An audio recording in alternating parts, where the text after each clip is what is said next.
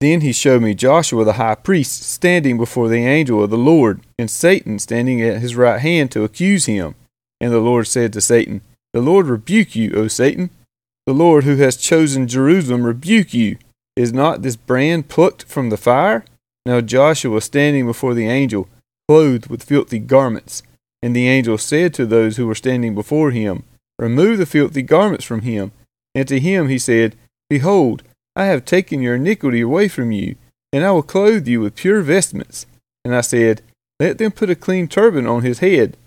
So they put a clean turban on his head and clothed him with garments. And the angel of the Lord was standing by.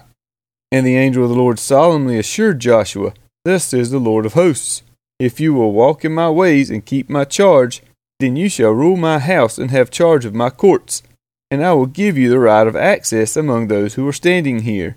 Hear now, O Joshua the high priest, you and your friends who sit before you, for they are men who are a sign.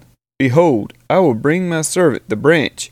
For behold, on the stone that I have set before Joshua, on a single stone with 7 eyes, I will engrave its inscription, declares the Lord of hosts, and I will remove the iniquity of his land in a single day. In that day, declares the Lord of hosts, every one of you will invite his neighbor to come under his vine and under his fig tree.